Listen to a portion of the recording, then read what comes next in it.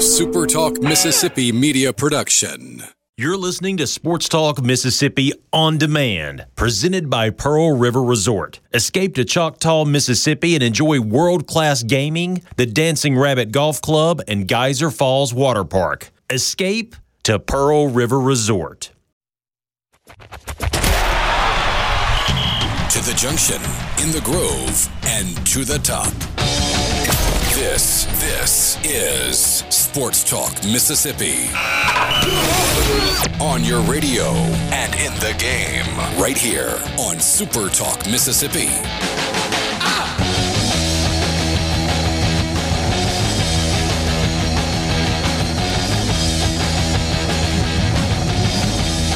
So we rolled into Friday thinking, wow, we got a big show to get to, and we certainly did, and thought that things might cool off a little over the weekend, have some final week of the regular season results to talk about, but oh my goodness, do we have more to get to today. Sports Talk Mississippi with you, streaming online at supertalk.fm. Richard Cross, Michael Borky, Brian Haydad, and Brian Scott Rippey. Sports Talk brought to you every day by Mississippi Land Bank, online at mslandbank.com. Mississippi Land Bank, where they know the lay of the land. If you've got land financing or refinancing needs of any kind and you're in North Mississippi, let Mississippi Land Bank help. That's what they do.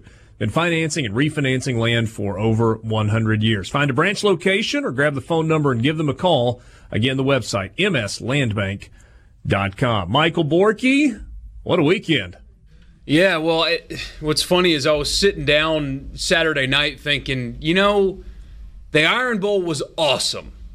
And there's some storylines out of Ohio State, Michigan, and maybe we'll talk about who should be number 4 if all this happens. But really, Rivalry Saturday didn't really have a whole lot. So Monday's show is going to be kind of boring. And then, we get the vote of confidence and the contract extension in Starkville, which was big news because before the game, people were thinking that wasn't going to happen, and then whatever. And then the bigger news is we have another coaching search. What a wild turn of events from Saturday night until right now. Hey, Dad, it's almost like a little bit of a role reversal from where we thought we were at about, 3 or 4 o'clock on Thursday afternoon to where we ended up about 7 o'clock last night.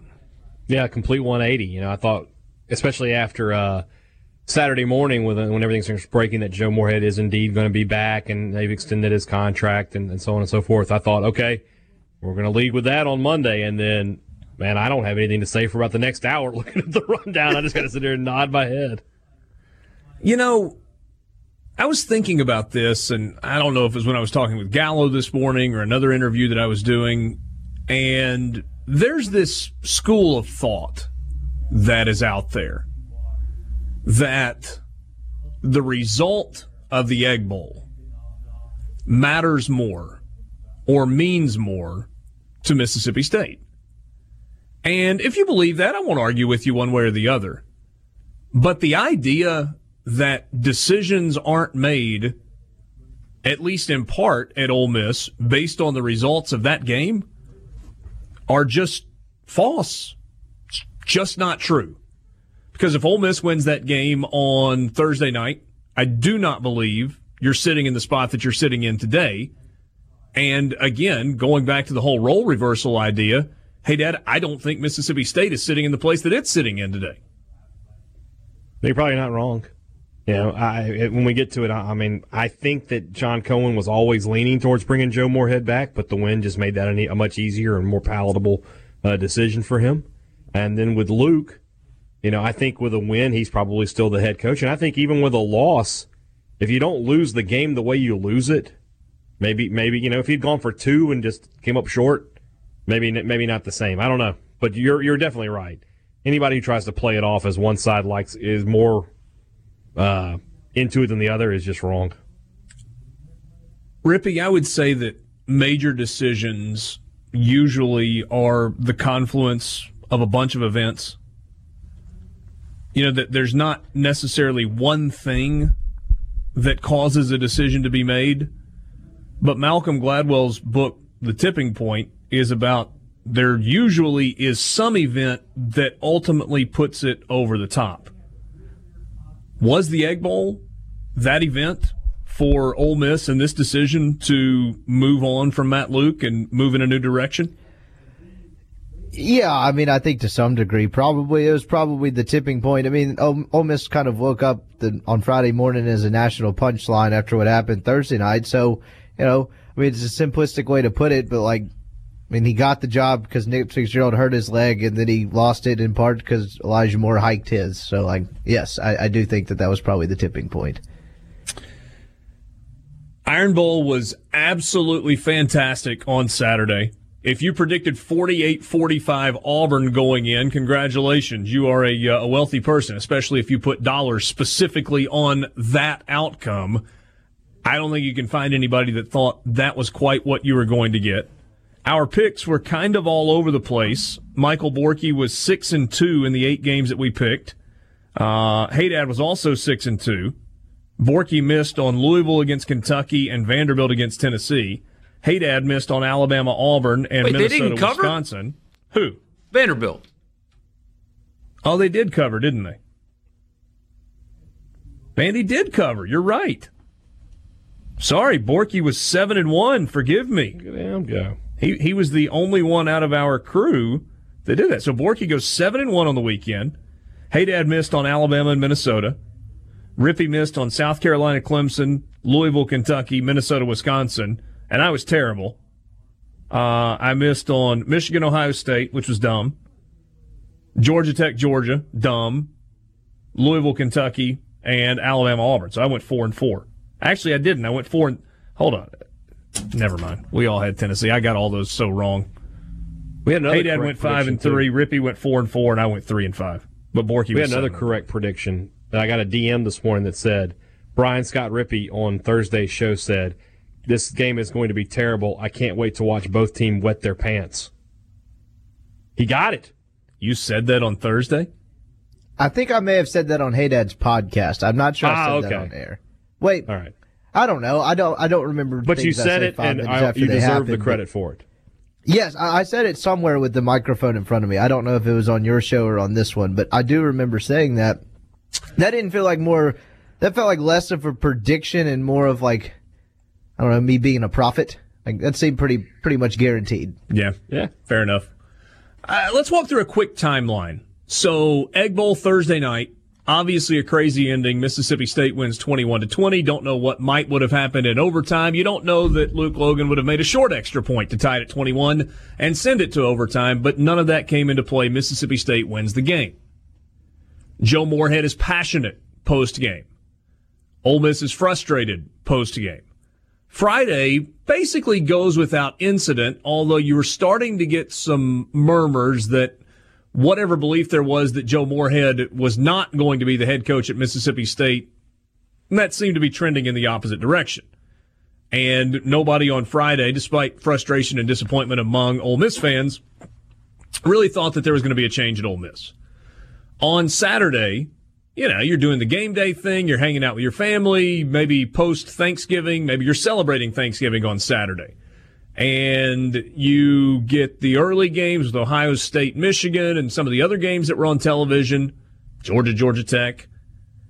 And then later in the afternoon on Saturday, there started to be some whispers, some rumblings, that maybe something was happening with Ole Miss. But at least from my perspective, when I started digging on it a little bit, I couldn't find anything or anybody that was ready to say, oh, yeah, something's happening. But that question was at least out there. I'd reached out to a couple of people on Saturday night, and it was like, I just don't think that's the case. Well, one of the people that I had reached out to got back to me on Sunday about lunchtime and said, hey, that question you were asking yesterday, all of a sudden it's got some relevance. Which kind of put my antenna up, and there were some others that were starting to hear some things and kind of work on some stuff. Somewhere between about lunchtime and 4 o'clock yesterday afternoon, based on the timeline that I've been able to put together, the decision was made that Ole Miss was going to go in a different direction. And then by about 5:30 or 6 last night, the news was really starting to leak out. You got confirmation by about 6 or 6:30. There was a team meeting at about 8 o'clock last night in which Keith Carter addressed some percentage of the Ole Miss football team. Not everybody was back in town, including John Rice Plumlee, who arrived about the time the meeting was ending. And yes, there were some players who walked out of the meeting. Rippy, you were there, not obviously in the meeting, but kind of in the area. That narrative may have been overblown a little bit, but it certainly is one that national people have latched onto. Yeah, I mean, it was people did walk out and people were angry, but I think it was more so one of those things from someone that was in the meeting.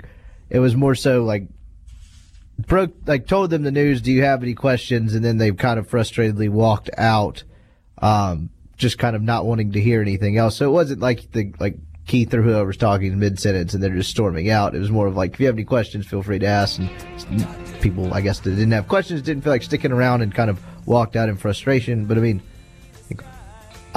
I don't know any other place where the reaction would be that much different. I mean, if you tell a bunch of kids their coach is going to get fired, they're not going to be wanting to sit around for like a rah-rah speech. Unless it's a coach that everybody hates, which Matt Luke absolutely was not, then I think that's the reaction you're going to get. You're going to get the emotional reaction from players who said, well, it was moving in the right direction, and what's this going to do to the recruiting class? And you got all of those reactions last night. Keith Carter was asked today, approximately how many people walked out of the meeting, and he said he thought it was 8 or 9 people. He said it was emotional. He said he didn't hold it against anybody, and had even gotten some messages from some players who said, hey, I wish I had done that a little bit differently. A lot of angles to talk about in Oxford and in Starkville as we move through the show this afternoon in the Renaissance Bank studio at Sports Talk Mississippi. C Spire text line is open to you, 601-879-4395. You can text the show. Give us your thoughts. What did you think about from the weekend? If you're a Mississippi State fan, Joe Moorhead staying. You excited about that? You're not excited about that? Give us your thoughts. Or Ole Miss, obviously now looking for a new football coach, and plenty to get to in that. Some of your thoughts on the C Spire text line. Luke was used as a scapegoat to get him through because nobody else would take the job. Well, that's not true. Someone else did take the job. Was going to. Took it. Yeah. Let's see here. Josh and Laurel says Ole Miss made a bad decision. Hal in Starkville says, think Luke and Florida State ex-coach sitting on a beach marveling at their matching $17 million buyouts, and in Ole Miss's case, who scratches that check? It's not a $17 million buyout. It's somewhere in the neighborhood of $9 million, payable over 4 years. Now, with Willie Taggart, I don't know what exactly his number was. It's part of the deal, though, when this is the business that you are in. Let's see here. Somebody pointed out that Borky won a steak from me. Yeah, I did. You did. Hey Dad has alternate plans for you, though. He thinks you should not actually collect on your steak. No, y'all paid that bet off in Birmingham. No, you owe me another steak from LSU. Oh, wait, Texas. yeah, from LSU, Texas, so I do owe you one. Yes, I'm owed 2 steaks. I still think I got that one right, even though I didn't. Yeah, the numbers say otherwise. Yeah. The numbers say otherwise. All right, so let's ask some questions, kind of some jumping off points. Rippy, was the move that Keith Carter and Ole Miss made the right move at the right time? I mean, I think right and wrong is fairly subjective here, but I think it's probably going to end up being beneficial for them long term, because them enduring another season where, one, they were probably going to struggle out of the gate given the schedule. 2, more so than anything, it was about apathy and people not showing up to games and people not being invested in the fan base. Luke was behind the 8 ball on that from day one, because he was hired as a 30-something. Was he 40 when he was hired? Or is he 30, younger than 40? Whatever.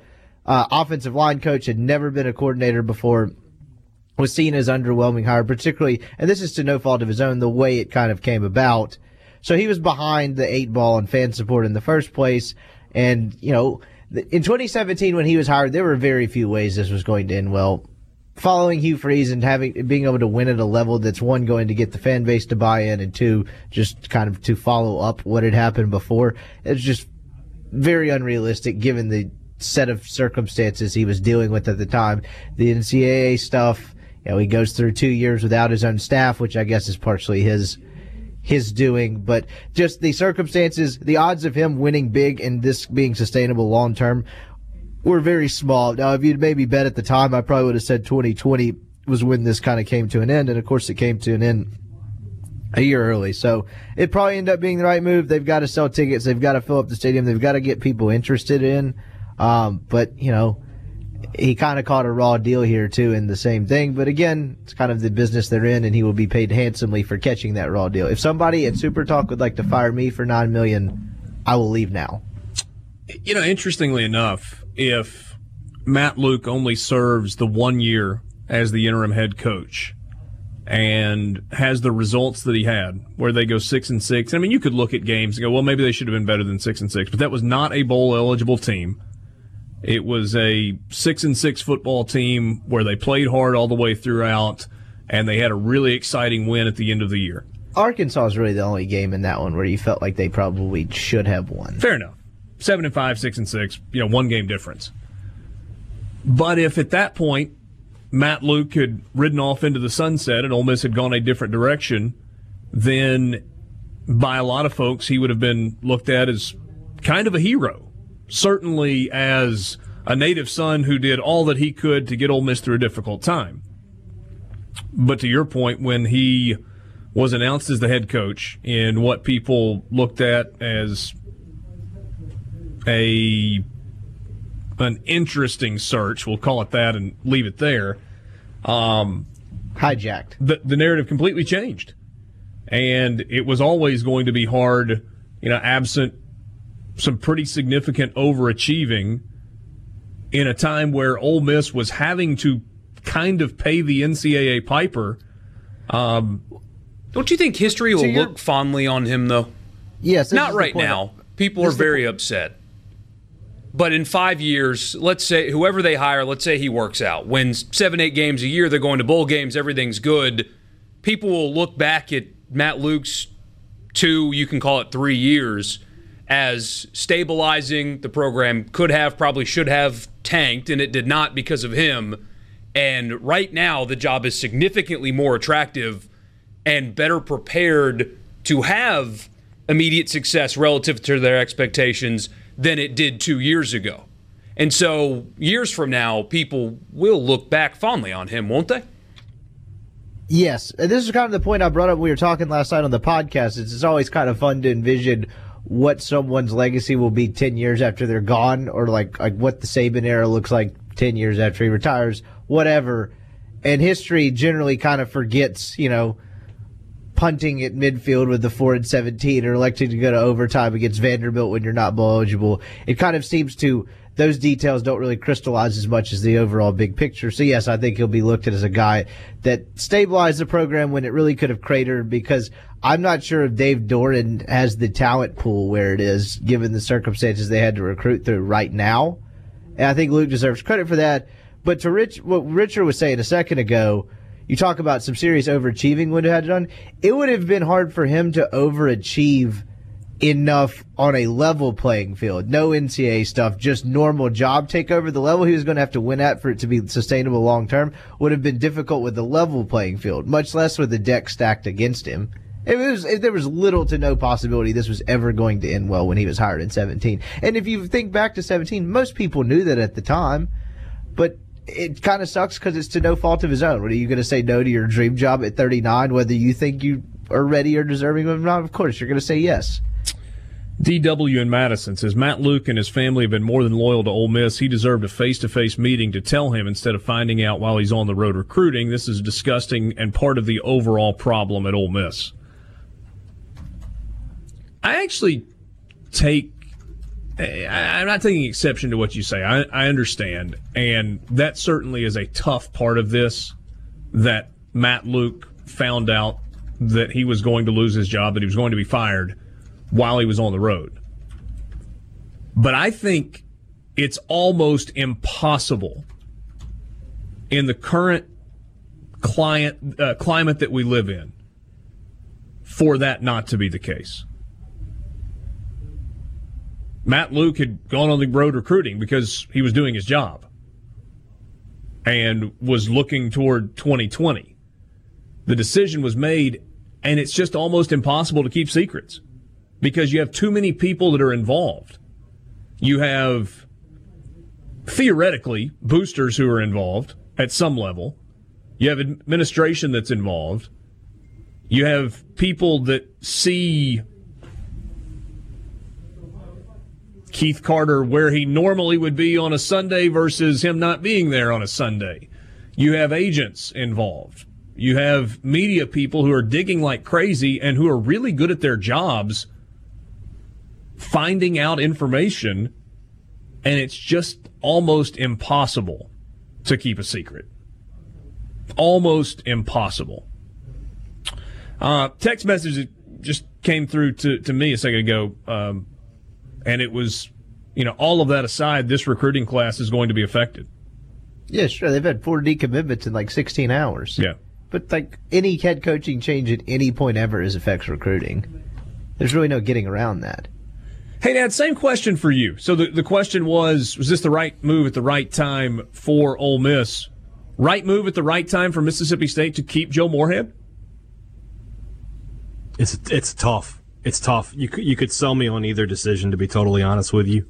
I will say this. If I'm John Cohen, I think it's the right move because, and I think I've said this before, Cohen and his coaching background, I got to believe it's really, really difficult for him to swallow the pill of I'm going to fire a coach after 2 seasons. I think him being a former coach played a lot into his decision. Likelihood that Mississippi State is back having to make this exact same decision a year from now? Right now, I would say it was high, but we'll see what happens throughout the season. Long way to go. Sports Talk Mississippi with you, streaming online at supertalk.fm. Going to do our best to get to as many of your text messages as we can. They are coming in faster than we can read them. We'll take a quick time out. Back with more after this. Back with you on Sports Talk Mississippi, streaming online at supertalk.fm. Richard Cross, Michael Borky, Brian Haydad, and Brian Scott Rippey on this Monday, where the big news is obviously the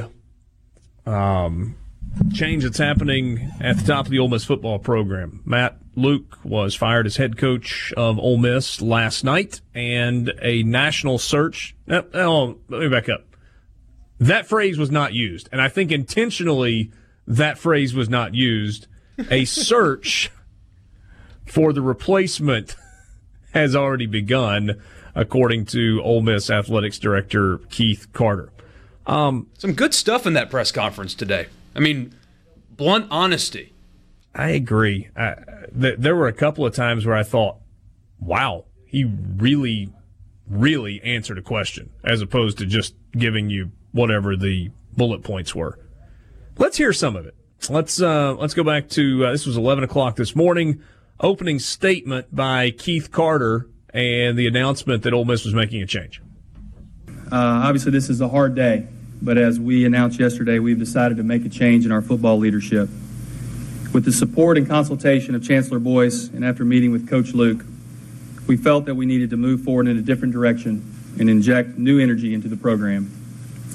Following Thursday's game, I spent a couple of days taking a hard look at the totality of Matt's tenure as head coach. While you can see progress in certain areas, we're not experiencing enough success on the field. From a recruiting, academic, and overall culture standpoint, Matt did a tremendous job, and we will always be grateful for his leadership.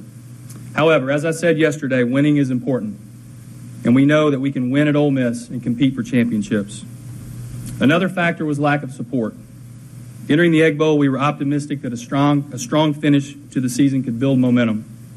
However, after stepping away from the emotion of Thursday and evaluating the team as a whole, it was evident that the apathy surrounding the program was too much to overcome. We felt it was important to find new leadership that could take this team to the next level, not only from building on our culture, but also translating to wins on the field. Again, we can't thank Coach Luke enough for stepping into a time when our program was at its lowest point. What he has accomplished here as a student athlete, assistant coach, and head coach will never be forgotten, and we certainly wish him the best moving forward. Our search for a new head coach is underway. We've engaged Ventura Partners to assist in this process of identifying the strongest candidate and the best fit to lead our program. We would prefer a sitting head coach or Power 5 coordinator, but more than anything, we want energy, passion, and a track record for success. We want a program builder who can galvanize and help unite Rebel Nation. As was clear with this season, there's a lot of talent on this roster, and those players in a destination school like Ole Miss, this is a very attractive job, and we look forward to working quickly and efficiently to find our new head coach. So that was the opening statement today from Keith Carter. There were a couple of things that stood out to me. One, not burying your head in the sand and very publicly recognizing that apathy had set in among Ole Miss fans. And obviously we can look around and see it when you see 21,000 people at a football game at home in November in a 63,000-seat stadium. That speaks volumes. But getting an athletics director or senior level administrator to publicly admit that apathy had set in is an altogether different thing. So I thought you had some candor there. He said that they will use a search firm, Ventura Partners, led by Chad Chatlos, to assist in this. Same one that was used to find Kermit Davis, or that Keith used to help find Kermit Davis. Sure. And it's not that they're really finding candidates.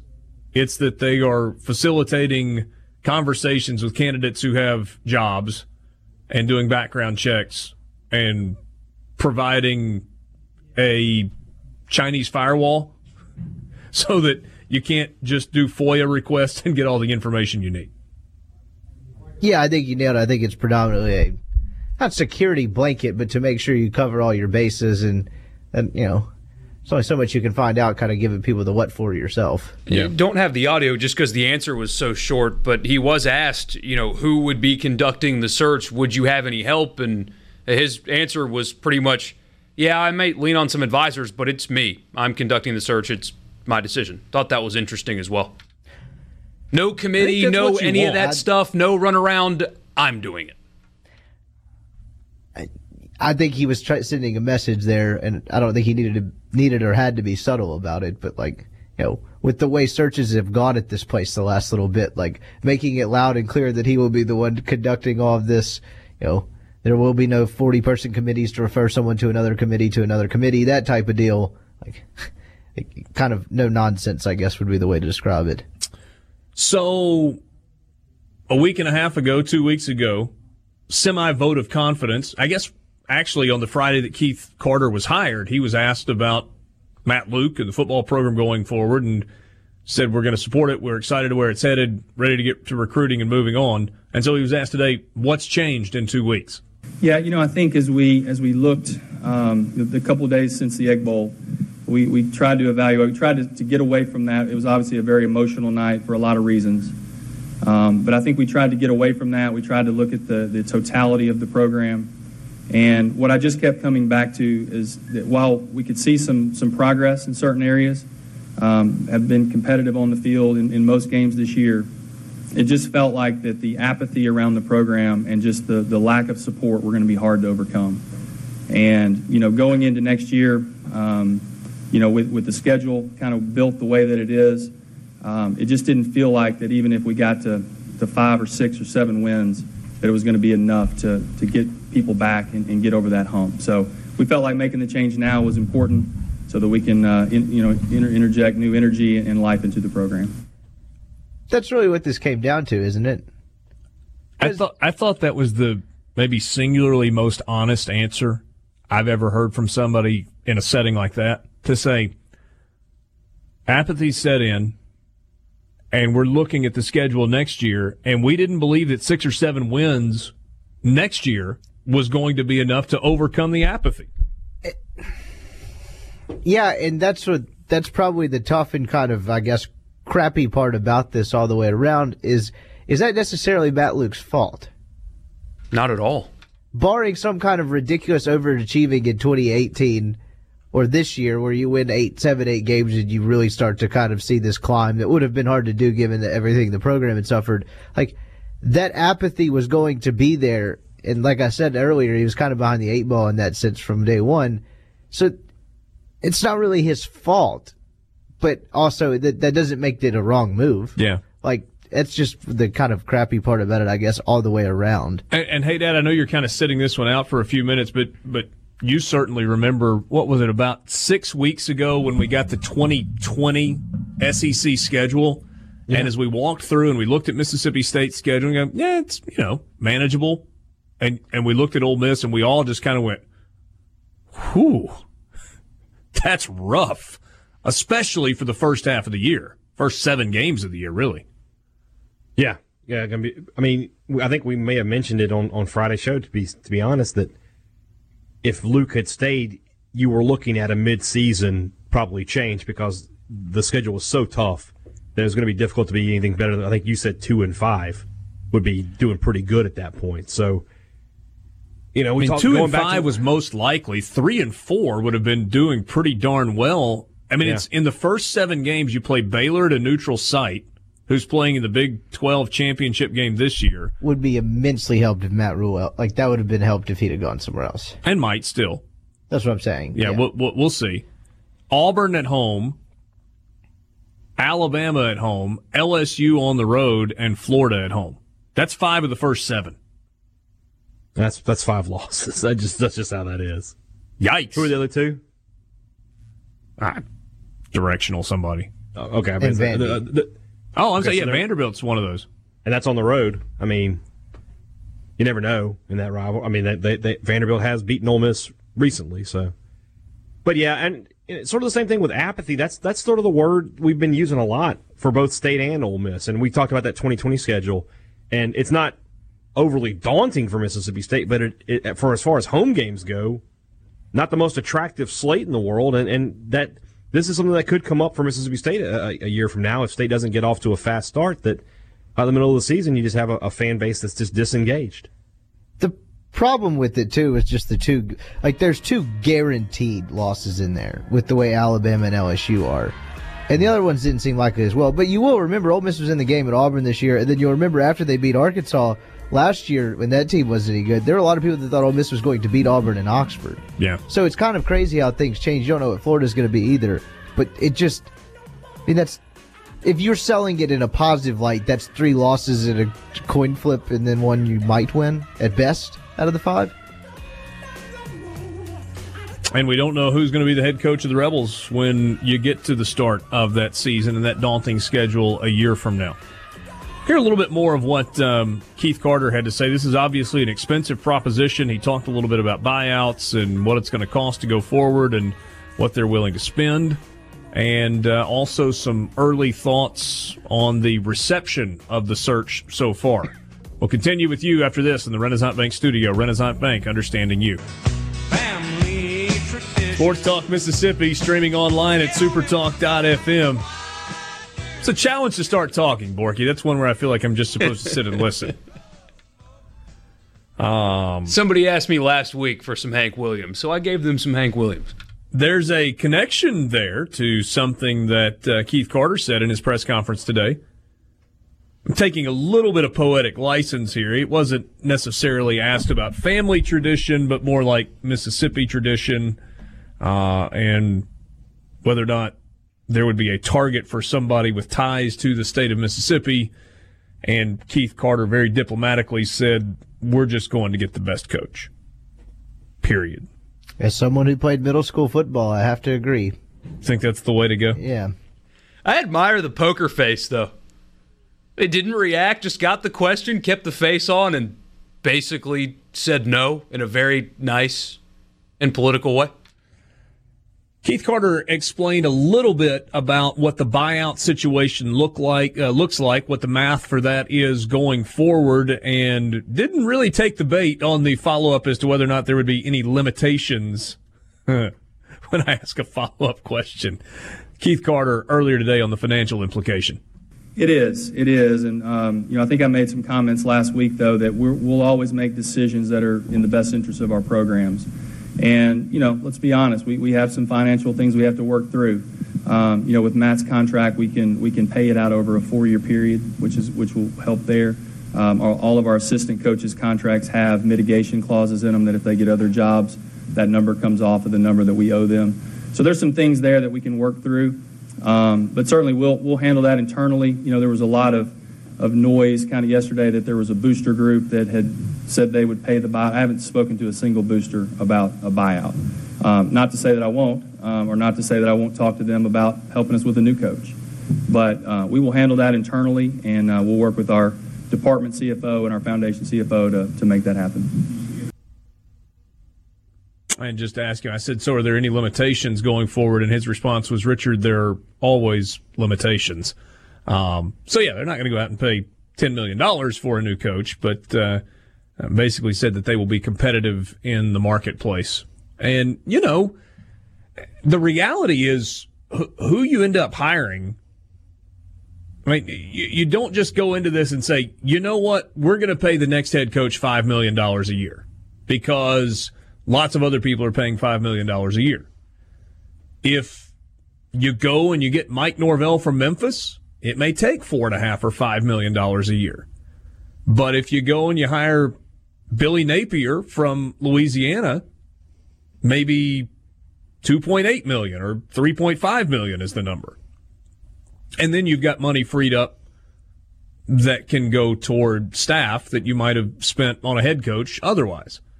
So certainly that is that's something to keep an eye on. And we've played a couple of cuts where he talked about the financial component. We've talked about the financial component all season long. If you make the right hire, those problems don't all disappear, but they get corrected pretty quickly, don't they? Because if you hire the right guy, your season ticket number from 2019 to 2020 is dramatically different. Well, it better be. And, help me out if I'm wrong here. So you had Ole Miss fans clamoring, obviously not showing up, not buying season tickets because they were frustrated, they were disappointed, they were apathetic, they were mad, they were sad, it was too expensive, they couldn't justify it, whatever the reason, and wanted change. And so if you were one of the people that was in that category and you wanted to see change, now that you get change, you got to go buy the tickets, right?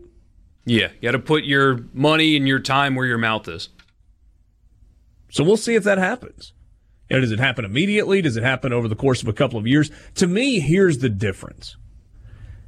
If you make a hire that people are excited about, and let's play next year through the first 7 games out.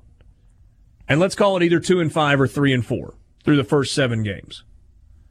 2-5 for Matt Luke would have been irrecoverable next year. You were going to have to make a change. 2-5 with a new coach or 3-4 with a new coach, people are going to look at it through a different lens. They're going to say, well, he inherited the schedule and he inherited the roster, and it takes a little while to get your system in place. There will be a little more patience there. You agree with that, Rippy? Yeah, I agree. I think there's going to have to be patience because talk about a time where the program needs stability more so than anything. Like, you pay another buyout in 3 years, and really, where are you? There's pretty much no margin for error. You got to get it right. In getting this hire right this time. We'll switch gears a little bit, and we'll circle back to this a little bit later. Let's talk some about Mississippi State and some of the details surrounding Joe Moorhead returning for his 3rd season next year at Mississippi State. That's when we come back in the Renaissance Bank studio. Back with you on Sports Talk Mississippi, streaming online at supertalk.fm. Richard Cross, Michael Borky, Brian Haydad, and Brian Scott Rippey. Sports Talk brought to you every day by Mississippi Land Bank online at mslandbank.com. Mississippi Land Bank, where they know the lay of the land. If you've got land financing or refinancing needs of any kind, Mississippi Land Bank can help. That's what they do. They've been financing and refinancing land in North Mississippi for over 100 years. Look them up online Grab the phone number there, find a branch location there as well, mslandbank.com. The JT Show will be at the Hickory Pickin' Flea Market tomorrow in Newton. Great deals all across the store on everything unique, antique, and boutique. Brought to you by Mississippi Golf Cart Outlet, Harvest Moon, Ivy Rental, Bounds Hydro Seeding and Erosion Control, Troy Brand Furniture, Representative Randy Rushing of District 78. So that is JT in Newton tomorrow. Also tomorrow, Sports Talk Mississippi will be at the Country Club of Jackson for the presentation of the C. Spire Connerly Trophy to this year's top college football player in the state of Mississippi. You'll hear from coaches, players, past winners as well. Sports Talk Mississippi, hosted by Michael Borky, with Hey Dad and Rippy there tomorrow at CCJ for the 2019 C. Spire Connerly Trophy presentation ceremony. So looking forward to that tomorrow as well. Let's turn the page for at least a little while on the Ole Miss news today of a new football coach search beginning, and flip the page to Starkville. Kind of a summary story from Sports Illustrated. We'll just use this as a starting point, and then Haydad let you fill in the gaps. According to SI, Joe Moorhead met with Mississippi State AD John Cohen for 4 hours on Saturday to discuss the future of the program. Coach is expected to have his contract extended to a 4th year. Obviously, this comes after rumors were swirling on Thursday that Mississippi State could potentially be making a change following the Egg Bowl. But you had the crazy ending. Mississippi State got the win. They improved to 6-6. They are bowl eligible. Don't know yet where they are headed. Think maybe Music City is kind of the leading candidate. We'll wait and see. Bulldogs hired Moorhead prior to the 2018 season after Dan Mullen went to go to Florida. 8-5 a year ago, lost to Iowa in the Outback Bowl. Moorhead got a contract extension through 2022 after last year that will pay him an annual average base salary of $3.2 million. So those are kind of the bullet points of the story. Hey, Dad, what gaps can you fill in? Be our color analyst and kind of paint the picture for us.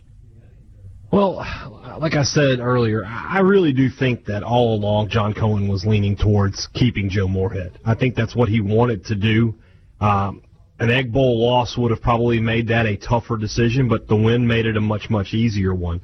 And I don't think, I think that obviously the Egg Bowl decision played a large role, but I don't think it played the full role. Like I said, with Cohen being a former coach himself, I just find it difficult for him to pull the trigger. I think it would have been difficult for him to pull the trigger after just 1 year, especially when you have – there are excuses and there are reasons in this world. And when Joe Moorhead, who's not in charge of academics, has to deal with the amount of suspensions he has to because of academic problems, that's not an excuse so much to me as it is a reason. And I think State would have been better this year, probably would have at least one more win on the schedule with Willie Gay, Lee Autry, and Marcus Murphy available the whole time. And you, like you said, when we had our discussion after the game, who were the best 2 players on defense for State Thursday night? Willie Gay and Marcus Murphy. Well, those guys, if they had been out there the whole way, I think that might have made a difference for Mississippi State. And that's a reasonable assumption, and then that is a reasonable reason to give Joe Moorhead a second look. So I understand there's a lot of, I feel like the fan base is sort of fractured right this second. I think Moorhead's comments Thursday night, a lot of people took that the wrong, well, I wouldn't say the wrong way, but it rubbed them the wrong way. So he's got to, get on the business of winning those people back, and the only way to win them back is by winning games, starting with this bowl game in a few weeks. So it's an interesting time up here in Starkville, but that said, 2020, Joe Moorhead will lead that team out of the locker room when Mississippi State takes on New Mexico first week. All right, so some questions. You say you're not entirely sure that, or you don't think John Cohen wanted to pull the trigger regardless. And I don't think I disagree with you about that. But to say that there were rumors or that there was smoke surrounding his dismissal, and the way it was put to me, hey, Dad, was regardless of the outcome on Thursday night. And someone who as I understood it, was one of the people that was going to have to write a check to help fund the buyout, had agreed to do so. Do you believe any of that stuff to be true?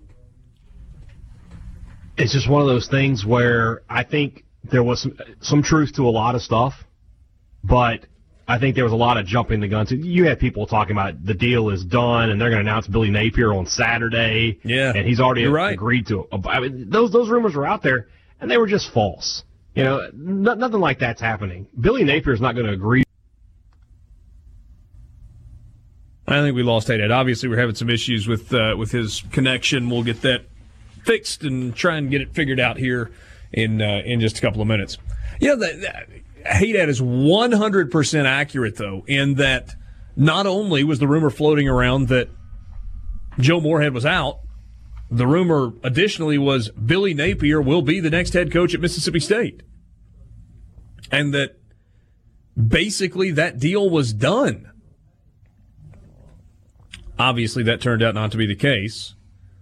We have since learned, kind of in talking to sources surrounding just coaching search season in general, that yes, there had been contact with Billy Napier and interest had been gauged, but that deal was nowhere close to being done. That there was some hesitation there on the part of Billy Napier for whatever reason, one reason or another, whatever. You know, didn't know if he could find a house that he liked, didn't think maroon looked good on him. Yeah, whatever.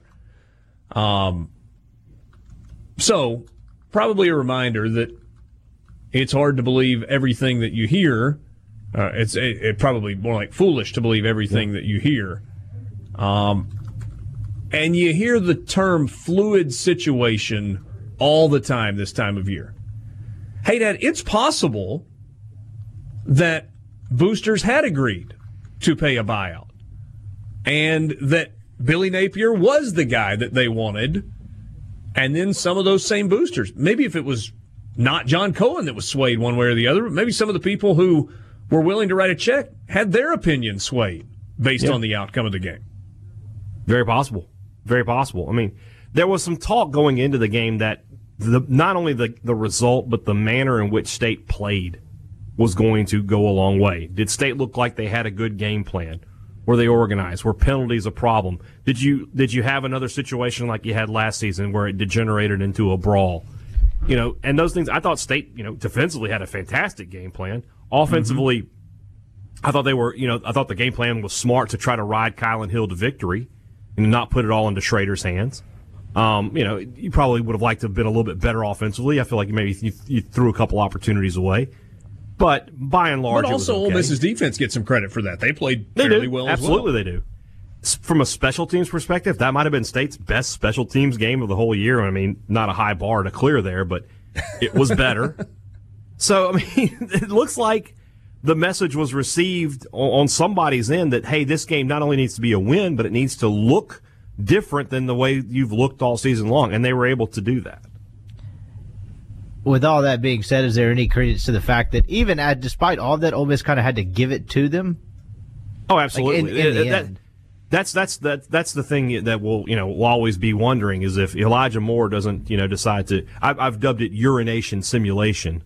If he doesn't do that, and Ole Miss ties the game and wins it, there are already T-shirts with the other stuff coming, which I'm going to buy one. No one's ever been able to confirm it was simulation. You got a point. Could have done I didn't check it. I didn't check his and you britches. wouldn't have known either way.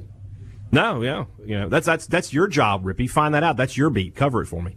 But that said, long story short, if Ole Miss had won the game, are we having a different discussion today? Are we talking about Matt Luke still at Ole Miss and Joe Moorhead out at Mississippi State? Possibly, but it didn't play out that way. Good call on the music here, Borky. And here we are. Nailed it. My cell phone is You off. can appreciate Joe Moorhead's post-game passion on Thursday night. But in terms of being passionate, did he take it too far, and did he alienate part of the Mississippi State fan base? We will talk about that next. with you. Sports Talk Mississippi, streaming online at supertalk.fm. Monday afternoon in the Renaissance Bank studio. Renaissance Bank, understanding you.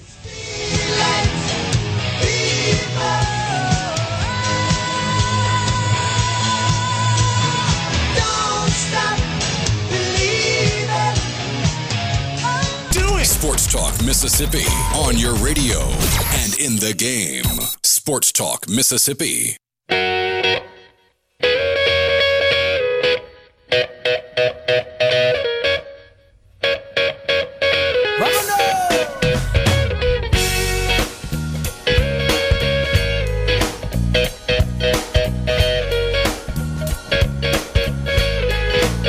Back with you on Sports Talk Mississippi, streaming online at supertalk.fm. All right, hey, Dad, so a passionate Joe Moorhead on Thursday night. The money quote is undeniable, but he said a lot of other stuff, too. The money quote is that you're going to have to drag my Yankee ass out of here, without question. But he also said, my team, my program, I'm not going anywhere, believe in the future. And if I'm a Mississippi State fan, I think I like all of that fire. I might be a little less happy, though, with the whole pound sand, kick rocks comments. How much damage did he do with those words? You know, I never know. Or is that heat of the moment stuff that nobody's going to hold against him? No, I don't think that's the case. I don't ever know how to judge social media and message boards because I know that it's a really loud vocal minority. But that loud vocal minority is not happy with what was said. There's a lot of feeling like, okay, well, you know, if that's you want me to go kick rocks, well then, fine. You know, my tickets will just go unused next year. There's a lot of people were angry when I tweeted all that out Thursday night. The immediate reaction was they weren't happy. There was a lot of anger towards that.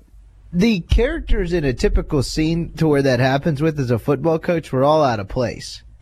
Because normally that happens when a coach is addressing rumors of him going somewhere else or leaving the program. And not being ousted by someone else, but leaving on his own. And normally he's telling media people that had the reports and fake news and all of that to kick rocks. And this was extremely bizarre because obviously he's fired up after beating Ole Miss. It was kind of a hapless Ole Miss team. Afterwards, and then he's telling basically everyone except the players in the locker room to kick rocks. That was the weird part about it to me. Yeah. Yeah, I mean, he even said, you know, that he was happy for the players, the staff, the blah, blah, blah, and the majority of the fans. So he was obviously taking some shots there at the people who had been spreading rumors. And I know that later in the press conference he acted like he had not heard anything, but we all know, we're all smart enough to know that that's not true. So he was obviously taking... Come on. Yeah, he's not living in an isolation chamber. So, you know, I took that as, hey, you guys have been... Yeah. In fairness, we talk all the time about hating coaching sound bites, where they speak in sound bites and they use coach speak and they don't say anything. That felt to me like raw, unfiltered emotion from Joe Moorhead. Can you really have it both ways? If you hate coach speak sound bites and then you get raw, unfiltered emotion, can you really complain about that too, though? You can if you feel like it's directed at you for the wrong reasons, I guess. I mean, I get what you're saying. Is that fingers or a thumb? Exactly.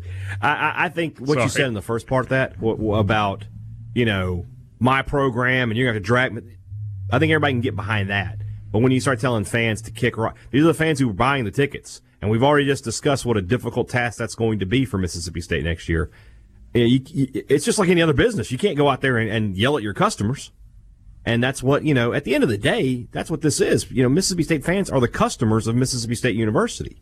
And so if you're going to tell them to pound sand and kick rocks, you don't care what they think, well, they can respond with their pocketbooks.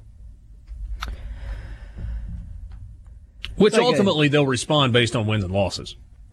Well, that's the other thing, too, is all of this anger goes away if, you know, he wins 8 games next year. Wins the bowl game and wins 8 games next year. Yeah. The bowl game is interesting. Normally, I'm not a big fan of bowl games mean anything, but last year's bowl game hurt Joe Moorhead perception-wise. And this year could do the same thing. He really needs to find a way. I don't know who State's playing. I don't know where they're going yet. But whoever it is, State needs to find a way to win that game. Can you imagine going to a restaurant after you tweeted the food isn't great, and then after you get a burger that's pretty good, the chef just comes out and dunks all over you for it? Told you I was a good cook. The first litmus test for Mississippi State in 2020 comes in week 2. Right, you beat New Mexico in the season opener, and then you go to NC State. NC State was not very good this year, but they were a football team that was riddled with injuries this season. You should be able to win that game. Also fired their defensive coordinator yesterday, who's been with them for 6 years. Homecoming game for Garrett Schrader, too. He's from Charlotte, of course, from that area. But yeah, you're right. If you're 2-0 after that game, everybody, and I think that's sort of what got people a couple of years ago. They went up to Kansas State and won so easily. I think a lot of people really bought into Joe Moorhead after that game. Maybe you can get him to buy back in with a win in Raleigh. Thought Schrader was an Alaskan bushman. That's in his next life. Yeah, that's in his next life. So NC State in week 2. He'll be on the 28th season of Deadliest Catch. Arkansas in week 3. Regardless of who Arkansas hires, that should be a win. Should be a winnable game. Tulane in week 4. So worst case, 3-1 after 4 weeks. Yeah, but you'd like. Yeah, probably. No, yeah. Worst case, best case, 4-0. Yeah, I think you can beat Tulane at home. Oh yeah, I mean NC State's the only question mark in the first 4 for me. Right, so you should be 4-0. You could be 3-1, and that would not be a good thing. I think you need to be 4-0, and because the next after 4 that, brutal. Price of poker goes up on Saturday, October 3rd. A&M is in Starkville, then an open date, then a trip to Alabama, then a trip to LSU, then Auburn at home, and then a Missouri team that will have a new coach, and then at Kentucky in mid-November when the weather could be kind of funky, and then Alabama A&M, and then Ole Miss on the road to close it out. Once again on Thanksgiving night. So, I mean, if you do it in blocks of 4, need to go 4-0 because you could be staring 0-4 in the next 4 in the face. But then you also could finish the season 4-0. Yeah, and if you can based on all that, if you can find a win in the middle of that season there, if you can beat Auburn at home or Texas A&M at home, which aren't undoable, State did it last season, then you got a chance to have a really good year. But it's all on Joe Moorhead. It's all on getting the offense better. What does he have to go to make for people to buy in? Well, next year? A 2-part question. What does he have to do to be back in 2021 or whatever the next year is after this one? And 2, what would make people buy in? I think 7-5 would get him back for sure, and then for people buying in though, 8-4 would be really nice. And it's not. It may not even be record. It's not even the record so much, guys. It's 2 things: win the games you're supposed to win. He has lost, I think, 5 times as a touchdown favorite. Gotta win those games, and then can you win a game you weren't supposed to win? He hasn't done that at all yet. Beat Auburn, beat Texas A&M, and that would go a long way. At least look competitive, too, right? I mean, non-competitive in Auburn, non-competitive to Alabama, largely non-competitive against LSU. Compete in those games would help, I imagine. Well, I was just going to say a second ago, I threw the math out, 4-0, 0-4, 4-0, that's 8-4. But also 3-1, 1-3, 3-1. That's 7-5.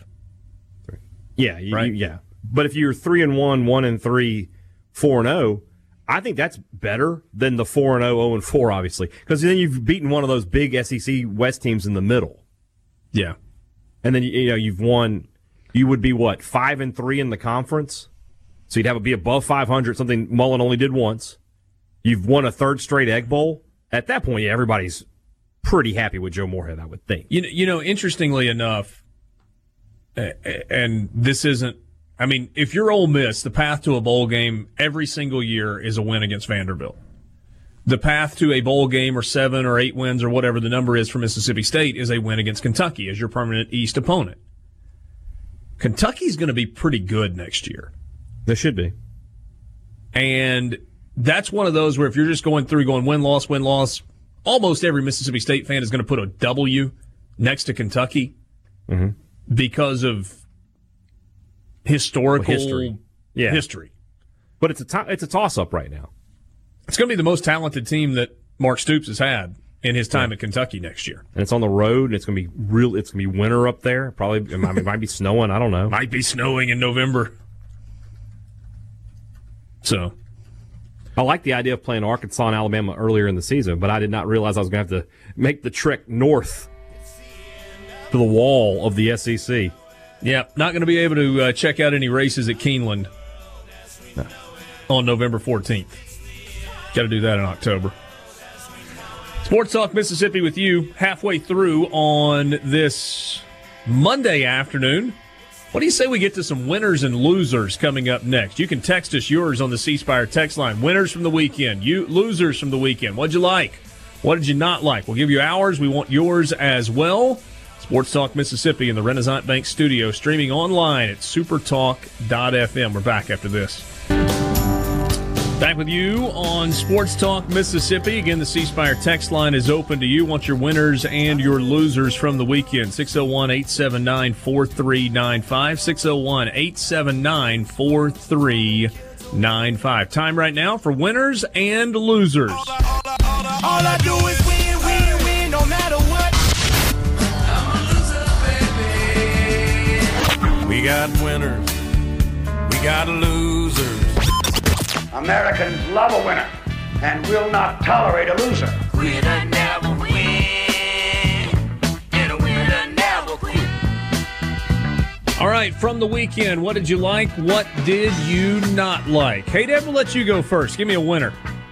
Oh, dang it. I was hoping not to be first here because I don't have the guy's name in front of me.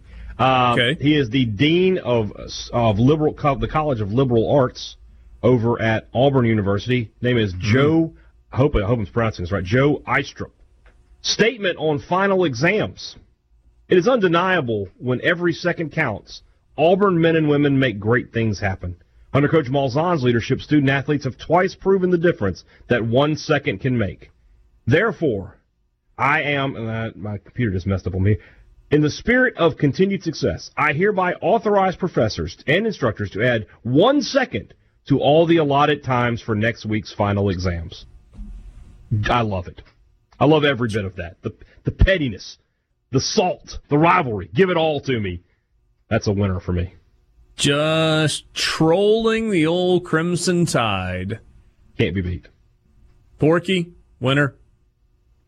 This German radio crew calling Shai Tuttle's stiff arm of Matt Ryan. Einen super guten Job macht. Er war der Headcoach bei den Raiders damals. Da sah es nicht so gut aus als Headcoach.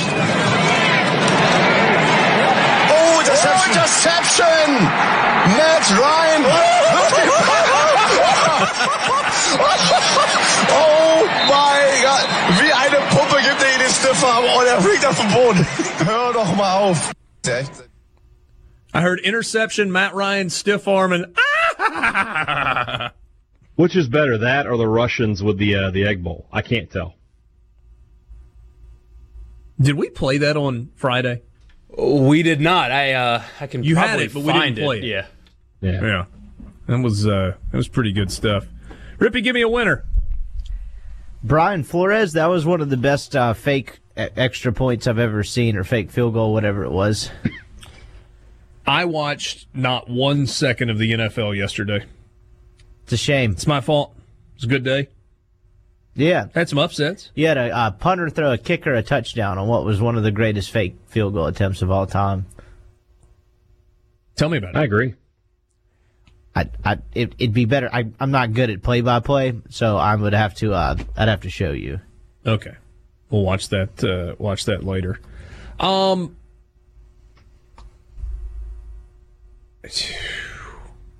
don't know where you go. I mean, there were so many things. How about J.K. Dobbins? Pretty good game. Against top 15 rush defenses this year. He's seen 4 of them. He had 172 yards and a touchdown against Michigan State. Believe it or not, they have a top 15 rush defense, even though they were terrible as a football team.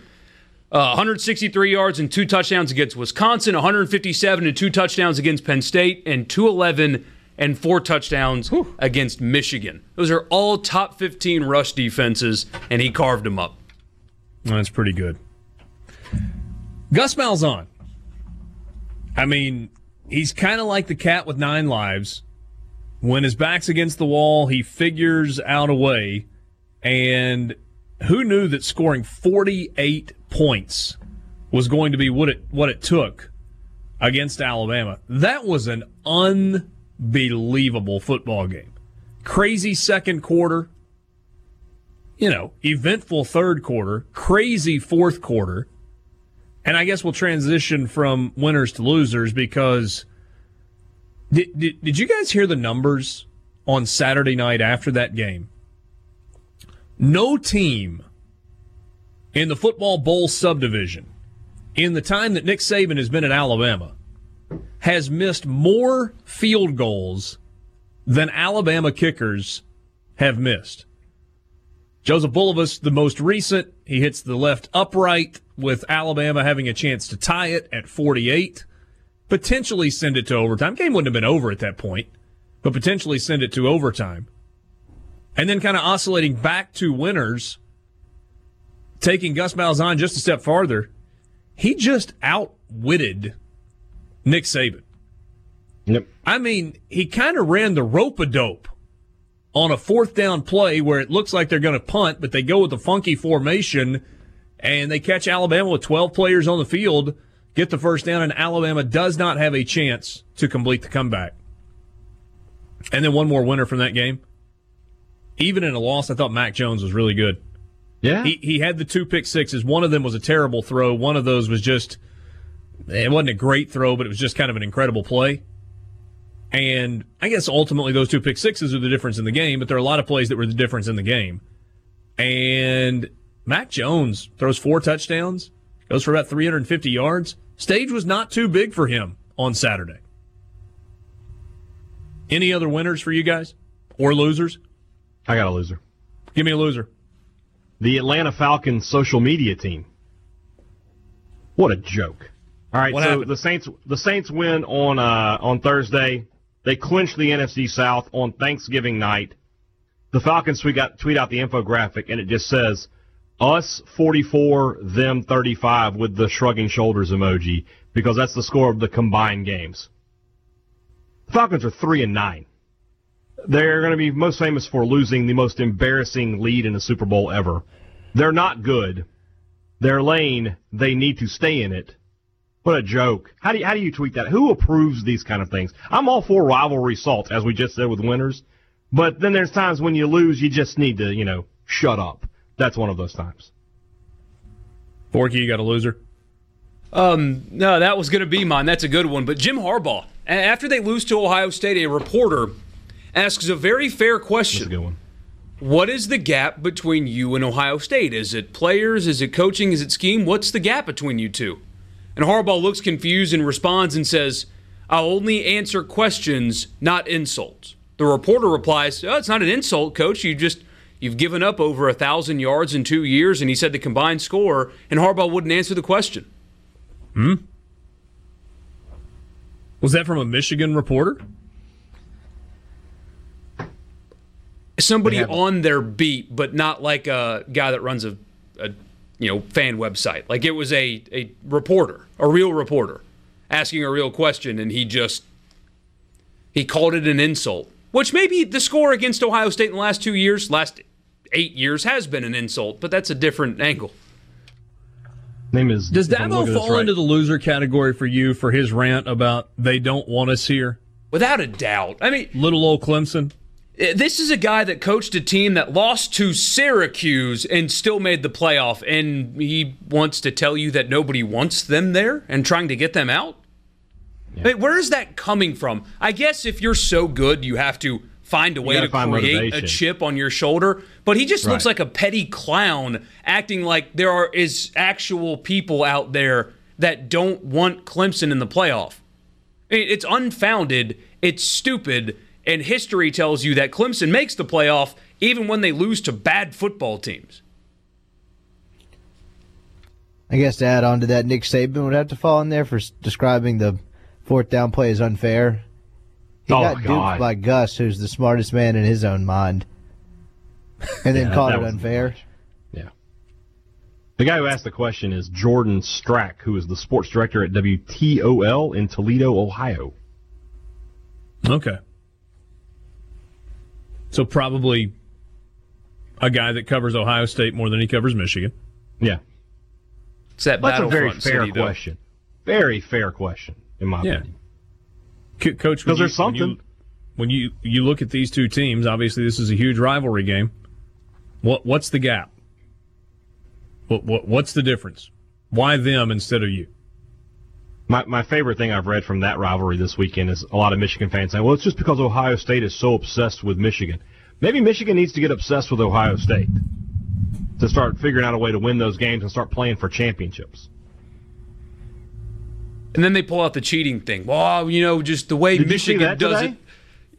Did you see that today? Yeah, what was it, the Alumni Association? Yeah. Let me read. This was from where is it? This is from the Alumni Association's message board or something, a comment on something. We are a beacon of greatness in a sea of cheaters and bagmen. We know all the other teams have the refs and recruits on the take, yet we take the field with the pure recruits and coaches who play the right way in a program that sets a standard for greatness in a league of cheaters. Never forget, we are leaders and best. That guy's got like 6 bags on his head, man. Jeez. Maybe they should cheat more. Maybe they should probably cheat, beat get the Ohio refs State. on the take. So those are your winners and losers from the weekend. We'll get to some of yours on the C Spire text line when we continue. Again, that number is 601-879-4395. More coming up with you in the Renaissance Bank studio. Renaissance Bank, understanding you. College Football Fix, we will circle back to the news of the day in the state of Mississippi, which is Ole Miss now searching for a new head football coach. Who will that coach be? We'll kick around some names and play around with where this is headed and what the timeline might be, how quickly Ole Miss needs to move. We will do that coming up about 10 minutes from right now for you or with you in the College Football Fix. It's coming up in just a few minutes. Let's take a look at some of your winners and losers, though, from the weekend as well. Winner, LSU, for blowing out Texas A&M. Mississippi State for keeping Joe Moorhead over Billy Napier. Okay. Winner, Mark Hudspeth, Austin Peay with their first ever playoff victory. Mark Hudspeth, obviously a guy with ties to the state of Mississippi. Buddy, it was ugly, too. Like 45-7 over my Furman Paladins. Uh-oh. Loser. This from the 228 area code. Ole Miss for firing Matt Luke. He had a great young team. It's a sad day. I don't know that I would get on board with he had a great young team. He had a roster that had young players on it that at times played very well. But to call it a great young team seems like a little bit of a stretch. Yeah, and like Barrett Sallee today said that Ole Miss making the move was insane. Okay. And it's just, I don't understand what these people, these national people that are supposed to be locked into college football are watching. I mean, what am I missing? Because insane? You can call it, I'm surprised it happened this early. Thought maybe the team was better. Okay, that's fine. Insane? Look in the mirror.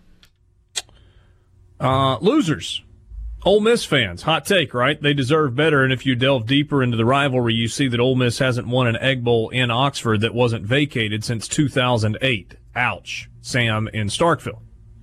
Well, wasn't last year's Egg Bowl vacated? Yeah, but it doesn't fit his narrative. Vacated wins guy is a trip. Yeah. Winner, Pat McAfee. Best commentator in the business. Loser, Auburn storming the field. We get it. You beat Bama, but you don't see Bama or Florida storming the field after big wins. It's their fourth time in the last, like 5, 6, they got hit for $250,000. Fourth time, Auburn gets a $250,000 fine from the SEC for violating the fans on the field policy. Yeah. That's tough, but we don't storm the field because wins aren't fun for us guy that's hilarious to me. Like Alabama fans, we don't storm the field, we expect to win. Well, yeah, you know what? Auburn looked like a blast on Saturday night. Didn't you love the ladies that got stuck in the hedges? Or the hedgerow? I mean, it's the hedges in Athens. It's the same thing. Yeah, somebody's mom went viral. Loser Saban having the nerve to complain about a call. Yeah, that was rich. Winner from Keith and Vaden. Texans beating New England. That was a good win for Houston. The AFC is funky now. Because presumably Baltimore is the best. But then, New England lost yesterday, and what do you do with Kansas City? It just suddenly very interesting over there now. Preston agreed with the people in the hedges. Losers, Auburn fans versus the hedges. John in Inverness. Willie Gay, he is the state's biggest recruit this offseason. He says losers, elite dogs. I'd argue Kylan Hill, wouldn't you? It's 50-50. They're both key. Jeff says winners, the Ole Miss Athletics Tractor is my winners list. I'm not sure what that means. The Southern Miss football team and coaching staff on my losers list. Tough loss for Southern Miss. Ooh. FAU got after them on Saturday. In front of 3,300 people. Doesn't that, we talked about it a little bit on Friday, but now with Southern, sort of falling apart these last two games, Kylan Hill's probably got to be the guy for the Connerly tomorrow night, right? Yeah, I think so. And he won the fan vote as well. 10% of the vote for the C Spire Connerly Trophy comes through the fan vote. Winner, Ella, we got that one already. Let's see here. Did we give Borky winner for calling that, though? Calling how badly LSU was going to beat Texas A&M? Weren't we all on that train? I think we were, but Borky was adamant about it. He was. You're right. Larry says, I also got the Iron Bowl, too, but not to pat myself on the back or anything. Says loser Ole Miss for not looking at the bigger picture before jumping to the firing of Luke as a cure-all for the NCAA investigation hangover. I don't think anyone looks as a cure-all. Loser Mississippi State fans that wanted Moorhead gone. Why couldn't you Rebels have just beaten us? Kelso in Ocean Springs says winner Montez Sweat. 1.5 sacks yesterday, 5 on the year. He started slow, but he's getting better for his terrible Redskins. Sports Talk Mississippi with you in the Renaissance Bank studio. Renaissance Bank, understanding you. Monday afternoon with you. Sports Talk Mississippi rolling into the 5 o'clock hour. Richard Cross, Michael Borky, Brian Haydad, and Brian Scott Rippey. Sports Talk brought to you every day by Mississippi Land Bank, online at mslandbank.com. Mississippi Land Bank, where they know the lay of the land. If you've got land financing or refinancing needs of any kind, Mississippi Land Bank can help. They've been financing and refinancing land for over 100 years. Check them out online at mslandbank.com. Mississippi Land Bank, where they know the lay of the land. Just after 5 o'clock, so it's time for the College Football Fix. College Football Fix is driven by Ford and your local Mississippi Ford dealers. Log on to buyfordnow.com. Find out why the best-selling trucks are built Ford tough. But don't stop there. Check out the great deals, end-of-the-year deals, on the 2019 year-end models. Chance for great savings, including up to 20% off the retail sticker price. Visit your local Mississippi Ford dealer today. We've talked a good bit this afternoon, most of the 3 o'clock hour, about the changes that are happening at Ole Miss. Matt Luke out as the head football coach, and the search for a new coach has begun, according to Keith Carter. Keith Carter, the new athletics director at Ole Miss, after serving for about 6 or so months in the interim role, named a couple of weeks ago as the new AD, will lead the search in conjunction with Ventura Partners. Chad Chatlos from that search committee, that search firm, will work with Ole Miss on some of the background stuff. But this is very much Keith Carter's search to go out and find a new football coach. So the question becomes, who will that new football coach be? Names. So just kind of right out of the gate, the very first name that popped up that had a little oomph to it was Mike Norvell, who has been very successful at Memphis. He took over at Memphis after Justin Fuente got the head coaching job at Virginia Tech. Mike Norvell, 4 seasons as a head coach, 8-5 in his first year in 2016, lost the Boca Raton Bowl, 10-3 in year number 2, that was the 2017 season, finished first in the Americans Western Division, went to the Liberty Bowl, lost it. 2018, 8-6, so last year they went 8-6, again tied for first in the American Western Division. And this year, 11-1. The lone loss for Memphis this season on the road against Temple. Kind of a weird game. Call went against Memphis at the end. Probably is the difference in them being 12-0, undefeated, and knocking on the door to the top 10 in the college football playoff rankings, and being in the mid-teens, which is where they're going to be tomorrow night. Coming off a win against Cincinnati, Memphis will host the American Athletic Conference Championship game in a rematch with Cincinnati. That is 8 days after the regular season meeting. So all in all, Mike Norvell, 37-15 as a head coach, 24-8 in the American Athletic Conference in 4 years at Memphis. His name, obviously, is one that has gotten a lot of traction. Name number 2 on the list, and this is interesting because by all accounts, it was the name that was at the top of the list for Mississippi State on Thursday, and that's Billy Napier. Billy Napier played quarterback for the Furman Paladins in college.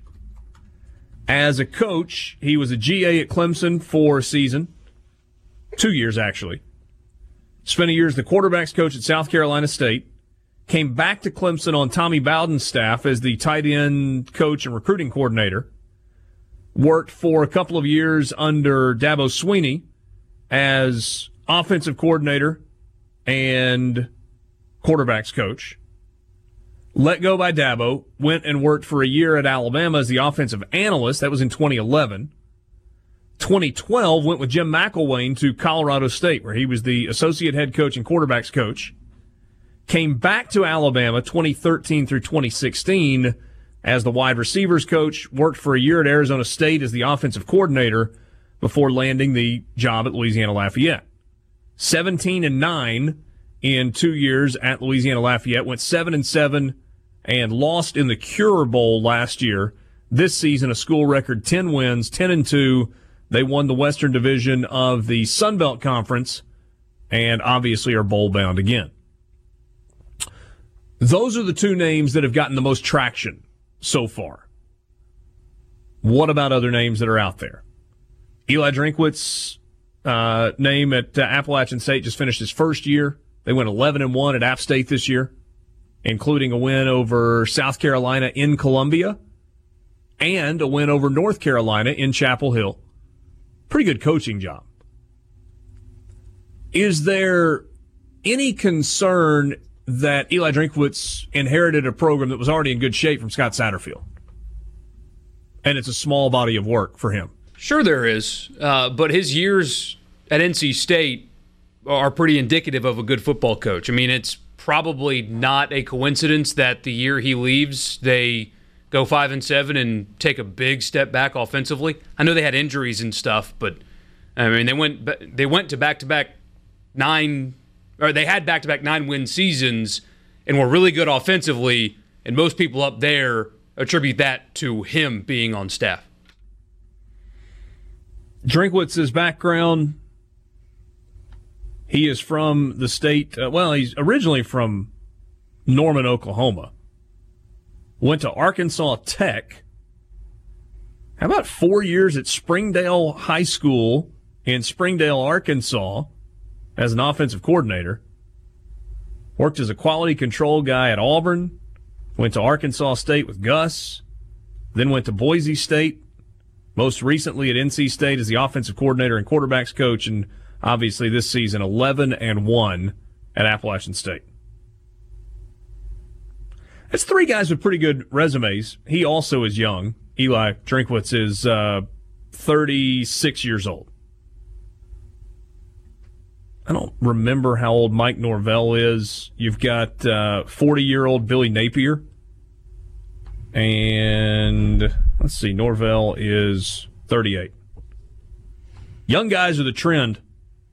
Gus was at that Springdale High School from 01 to 05, and Drinkwitz was there 06 to 09. Okay, so he followed Gus. Yeah, but he wasn't the head coach. Right. He also looks like every pledge on fraternity row. So he'd fit in.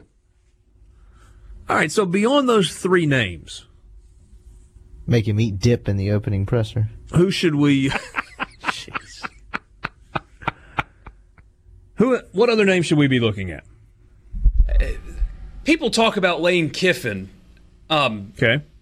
And, of course, you had the flight tracker thing yesterday with a plane that left the Boca Raton area and flew to Springdale, Arkansas, and a bunch of reporters waited for somebody to get off the plane, and they turned off the lights, and everybody thought it was Kiffin. It turns out it was not Kiffin, but by all accounts, Kiffin interviewed for the Arkansas job yesterday or today. Right. And he did follow some Ole Miss people on Twitter. I know that doesn't really mean much, but I wonder how that would be received if they were to go that route. Initial excitement. Would it last? I have no idea if it would last, but you talk about needing to make a splashy hire that would sell tickets. I think that would be on the extreme end of flashy. 2 years as the head coach of the Oakland Raiders, 1 year at Tennessee, 4 years at Southern Cal, fired during the season, 3 years as the offensive coordinator and quarterbacks coach at Alabama, parlayed that into FAU, 2017, 2018, 2019. 5-15 as an NFL head coach, 60-34 as a college head coach. So year by year, his collegiate coaching records: 7-6 at Tennessee, 8-5, 10-2, 7-6, 3-2 at Southern Cal, and at Florida Atlantic, 11-3, 5-7 last year. Bounced back with a 9-3 season this year and won the Eastern Division of Conference USA. Would he recruit well enough to be competitive? I don't know. Because he seems kind of. It just feels like with Lane Kiffin, you're getting extra stuff. Yeah. Richard, I have a yes or no question. I got a yes or no question for you. Ready? Is Joe Brady going to be a head coach one day? Yes. Pull the trigger. Do it now. That's the guy. You don't think it's too soon? Is he good? He was good as a co-offensive coordinator. If you think he's going to be an outstanding head coach one day down the road, just go ahead and do it. Well, I guess my question is, though, is there enough seasoning? I mean, Ed Orgeron has turned into a good head coach down the road. He wasn't a good head coach 12 years ago. We'll continue the conversation with you next in the Renaissance Bank studio. Renaissance Bank, understanding you. So just kind of talking some names and not doing so in an irresponsible way. It's just brand new, and so it feels like kind of everything at this point is on the table for Ole Miss as they begin a coaching search to replace Matt Luke. Richard Cross, Michael Borky, Brian Haydad, and Brian Scott Rippey with you on this Monday afternoon. On Thursday, the JT Show, the Eagle Hour, and Good Things will be at the Marion County Development Christmas Festival. You'll hear about the incredible things they're doing to bring jobs and businesses to their county and how other Mississippi counties can do the same. That's the JT Show, the Eagle Hour, and Good Things, all in Columbia at the Marion County Courthouse on Thursday. So be sure and check that out. Again, Sports Talk Mississippi will be at the C Spire Connerly Trophy presentation leading up to that ceremony tomorrow night. And looking forward to being back there at the Country Club of Jackson once again this year. So the names we mentioned that are kind of at the top of the list and are getting the most traction just right out of the gate in Ole Miss's coaching search. Mike Norvell at Memphis, Billy Napier at Louisiana Lafayette. Eli Drinkwitz's name is out there as the head coach, just finished his first year, at least in the regular season, at Appalachian State. Lane Kiffin at Florida Atlantic. What about Brian Harsin? That's a name that's been thrown around a little bit. Currently the head coach at Boise State. He's done a good job there. Spent one season at Arkansas State. He was the guy that followed Gus, who followed Hugh Freeze, and was directly in front of Blake Anderson, who's there now. As a head coach, he is 70-21, and at Boise State, he's 63-16, which is pretty strong.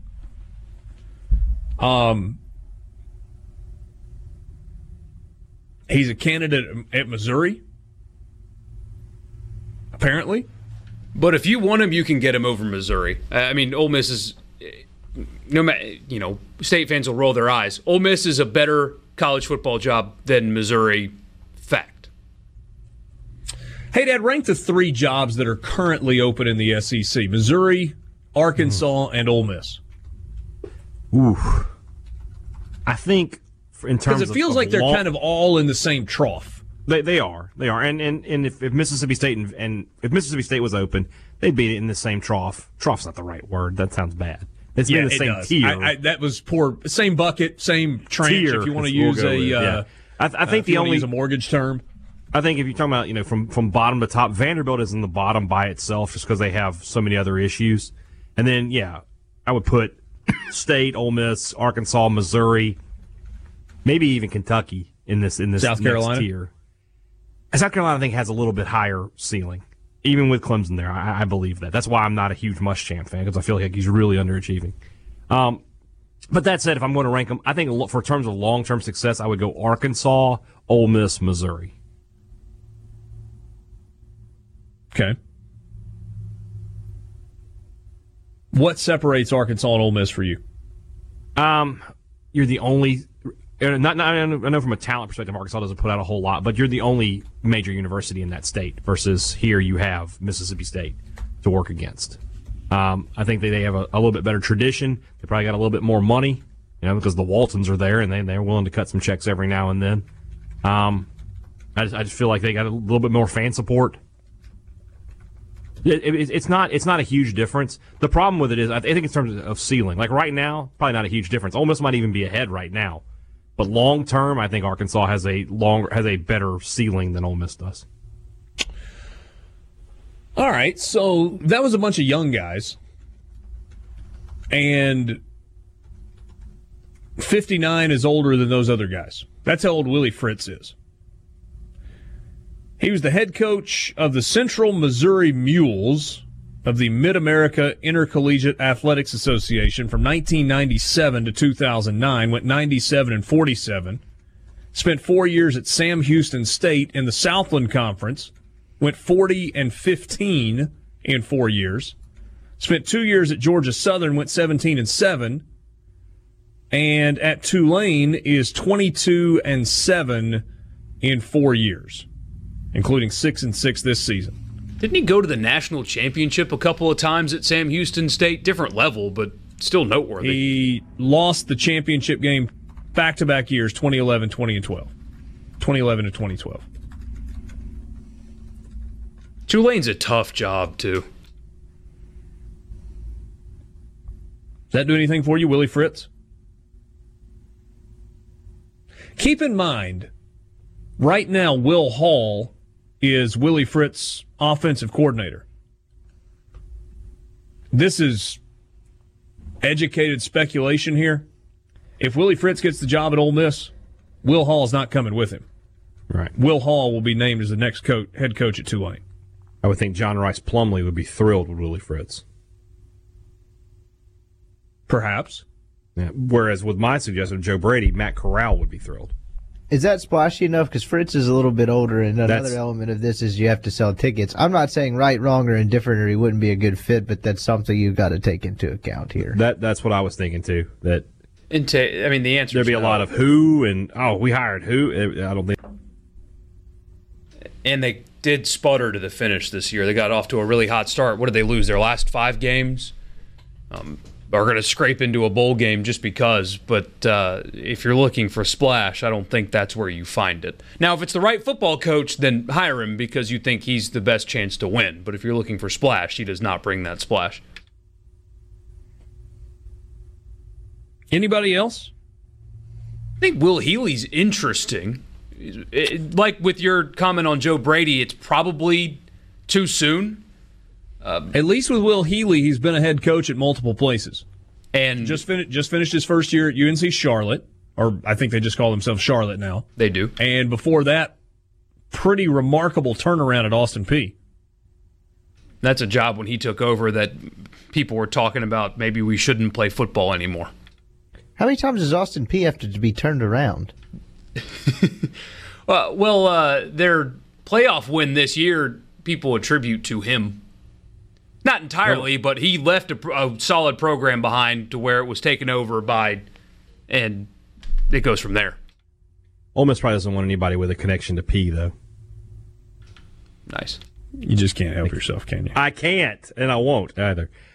People talk about him like he's the next PJ Fleck, though. I mean, young, dynamic personality. If you want to win the press conference, that dude will win you a press conference. I don't know if you've ever watched him speak before. Very motivational, and also clearly can coach football. In his first year, Charlotte went to their first bowl game. Means something. What is there a legit chance that this ends up with Mike McIntyre? I don't think so. I don't think so either. And that's not a shot. I don't think, hey, Dad, that Ole Miss can endure the optics of having a 4th consecutive major hire, head football coach, chancellor, athletics director, head football coach, in which you don't really leave the area code. Or the campus. Understand. Zip code would be fine. I mean, they left campus kind of with the chancellor hire. Kind of. I just don't think the optics of that work. Not at a time. And I thought there was a great deal of awareness and honesty from Keith Carter today. And I just don't see a scenario where he can have that level of awareness in that press conference today and then hire. Rippy, you asked the question. I mean, I knew the answer to it, but it needed to be asked just because, like I said, their last 3 major searches have ended, down the hall. So, I don't think the guy that runs the Ventura firm will be getting the job. No, I don't think Chad Chatlos is a football coach. I don't think. What about Power 5 coordinators? Is there anybody that stands out? Beyond Brady? And he's not even a coordinator. No, but it doesn't matter. That's the thing right now. There's not a Dan Mullen, right? Who's the Dan Mullen right now? Who's the... the offensive coordinator at Clemson, maybe? Jeff Scott, yeah, but that's a good choice. I mean, Oklahoma, Lincoln Riley. Steve Sarkisian. He can take up AK's old stool in the square. Sports Talk Mississippi with you in the Renaissance Bank studio. Renaissance Bank, understanding you. A Super Talk Mississippi media production.